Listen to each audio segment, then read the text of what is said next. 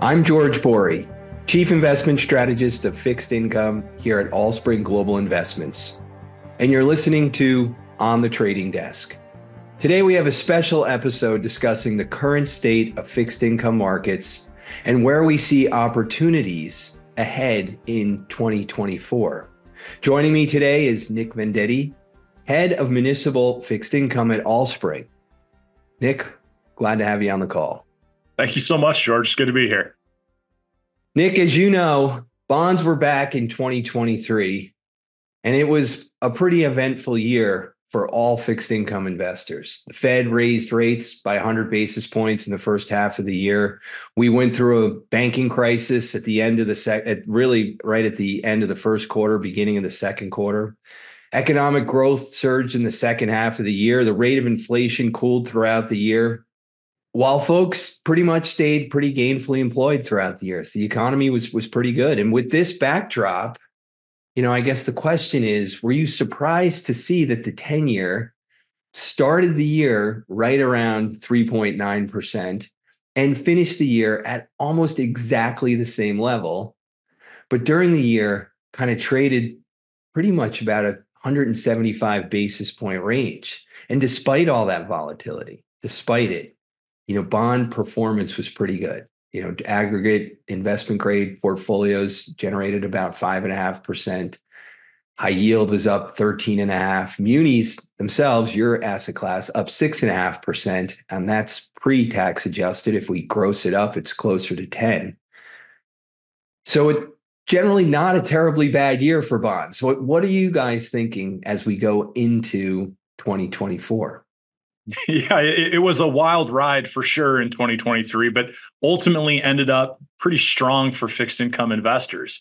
I think we are likely to see a little bit of a repeat in 2024, both as it relates to the wild ride aspect and as it relates to fixed income performance. Look, the reality is that although the economy has held up pretty well throughout most of 2023 and into the early days of 2024, there are, at least in my mind, some material signs that it's slowing. And the idea of a soft landing or no landing is harder and harder for me to swallow, which leads me kind of to think recession. And generally, fixed income performs pretty well in a recession. But I don't think it's going to be quite that simple, just like it wasn't quite that simple in 2023. I think investors are likely in for a wild ride as some of that economic data becomes clear, as the Fed and their ultimate actions become clearer, and we see, some of the volatility that has really avoided the equity market probably make its way into the equity market as we march through this year. What do you see, George? I mean, what are your thoughts on recession and the macroeconomic backdrop? Yeah, well, as you know, you were part of this, but, late last year, we put out our 2024 investment outlook. It's titled Pushing On, Navigating Opportunities in Fixed Income and Beyond, a riveting title, as you know. And we emphasize, though, like three specific themes for this year, and they're intended to be broad. And it really cuts to the heart of what you just mentioned. It's the wild ride. And so, bond investors should do really, we think, kind of three things. One, first and foremost, is just diversify your duration.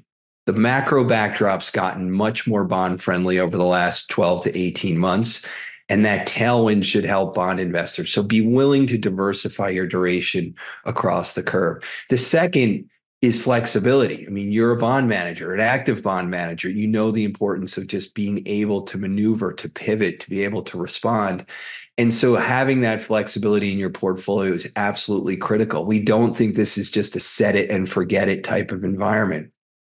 And then the third, because there's such significant macro cross currents kind of all around us, is that you really need to be very, very disciplined with and purposeful with your risk allocation. It's really important that risk management is a strong overarching theme in the portfolio because, as you know, you can get caught off sides with unintended bets in a portfolio. And so it's really those three things. It's diversify your duration, it's maintain your flexibility, and be very purposeful with that risk budget so that you can capture those tailwinds all during the time where you have to be very, very focused on security selection. Because as you point out, our central view for this year is it's a choppy ride. Growth decelerates, inflation comes down. Those two things should help bond investors, but it's not just easy sailing. And so it's really those kind of basic principles that we think investors really need to focus on. Now, when you think about munis specifically, how do you define kind of your risk budget as we go into for this year as we're starting out 2024? Yeah, look, I ultimately it aligns very closely to what you're saying. I think having the flexibility to take risk when you're getting paid to take risk is going to be incredibly valuable to investors on a go forward basis. And what does that mean for us in munis? Well, there are a bunch of levers that we can pull to take risk, but really they kind of boil down to two big things. There's one on the duration side and there's one on the credit side. And if we start with duration, to dovetail off your comments about having a duration allocation that's correct for your individual investment goals, I think that makes a lot of sense. Look, we know intimately that the money market trade was hot in 2023. By the end of the year, by the end of 23, if you had invested in fixed income securities, you would have outperformed your money market. That's likely going to happen again. And so it is time for investors to get on the curve. It's time for them to get on the curve in the right spots. As we all know, the yield curve is wonky shaped, for lack of a better kind of descriptor. And what that means is that there are opportunities for investors to play the right parts of the curve, to not just take duration, but to take duration in the right spots. I think doing that from a risk budgeting perspective is going to allow outsized total returns. Again, being active, making those bets where they make sense to make those bets is going to be a big deal. How do you feel about that in not just the muni market, but the taxable market more broadly? Yeah, it's the same levers. So it doesn't matter if you're a muni investor or a taxable bond investor or a global investor for that matter. It's duration and credit. And, when we kind of look across the markets, we do see kind of good opportunities to take duration. But you talk about sort of like effectively this Goldilocks moment in time where the Fed is signaling a softer or an easier sort of approach to policy that tends to be a really strong tailwind for bond investors. But the curve doesn't always behave kind of uniformly. So, we see an environment where yields could come down this year, but it's really going to be led by the front end. So we would want to sort of preserve or harbor as much duration kind of in that short to intermediate part of the curve to kind of capture that and be very judicious on that long end duration, because inflation's not dead yet. It's coming down, but it's still elevated. Secondly, credit spreads, as you pointed out earlier, have come a long way, certainly in the fourth quarter of last year. So we would sort of look at, say, typical investment grade or even high yield spreads as being really priced for perfection right now. Now, that means you need to be very careful with the bonds you pick. It doesn't mean we're sort of careening into the end, but it does mean you have to be very, very selective with the bonds that you put in the portfolio. And when we look at sort of other parts of fixed income, like the structured products part of the market, we like structured cash flows, very predictable cash flows. Cyclically, we're in a great spot economically, but like you said, there's good signs to suggest that's decelerating. So the predictability of those cash flows go up. So, when we think about it, I'd like to say in simple terms, if you think of a 3-lane highway, we're in the center lane right now. We're not in the fast lane. We're not in the slow lane. We're in the center lane. So we want to have some duration. We want to have some credit spreads. We're willing to take some high yield. We're even willing to dabble a little bit in emerging markets, but none of these positions are significant.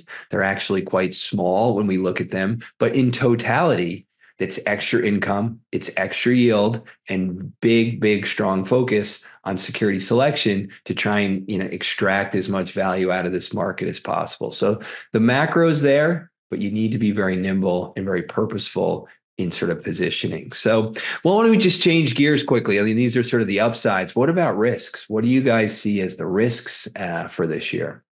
Yeah, look, I like the analogy used a lot about the 3-lane highway. I mean, ultimately, if you look back pre 2022, you could argue, I wouldn't argue, but you could argue that being a fixed income investor wasn't that hard. If you just bought the longest, ugliest piece of paper, you tended to win. And that's probably not going to happen this year because although the macroeconomic backdrop doesn't look terrible, you do have things like credit spreads that are priced for perfection. So I do think that investors in the fixed income markets need to be aware of two things. Number one is that in a slowing macroeconomic backdrop, we are likely going to see credit spreads widen somewhat. I don't think it's going to be Armageddon, but I do think it will probably happen. And by virtue of that, you should be mindful of the credit risk you're taking. Again, to your point, you don't have to avoid credit. You don't have to, throw it away and not look at it. But I do think selection, buying the right bond, the right credit at the right price at the right time is going to mean a lot. And then second is that duration piece. I do think that investors sometimes simplify things too much. They believe that when rates get cut, the yield curve is going to fall kind of uniformly. As you mentioned, that almost certainly is not going to happen. And by virtue of the fact that that is not going to happen, it does, I think, guide our hands as we think about curve allocation and ultimately duration positionings. Look, I'm in favor of adding some duration to your portfolios because duration is a risk. It's a risk that got cheaper. And when risk gets cheaper, you should take more of it, full stop.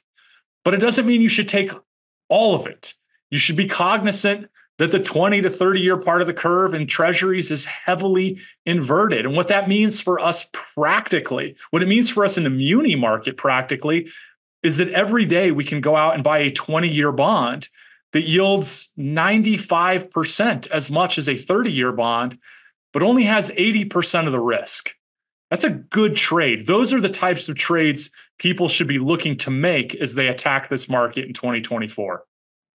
Well, I think, just to kind of wrap it up, I really do appreciate your comments. And I think we're very much on the same page, but it does seem like, the bond markets are still in this kind of renormalization period after 15 years of the zero interest rate policy experiment, the reversal that started last year.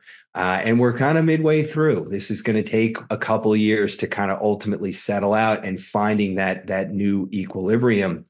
But fortunately, I think as you mentioned, higher yields, basically allow bond investors to let bonds do what they're supposed to do, which is really it's generate steady, predictable cash flows and income that investors can use over a multi-year period.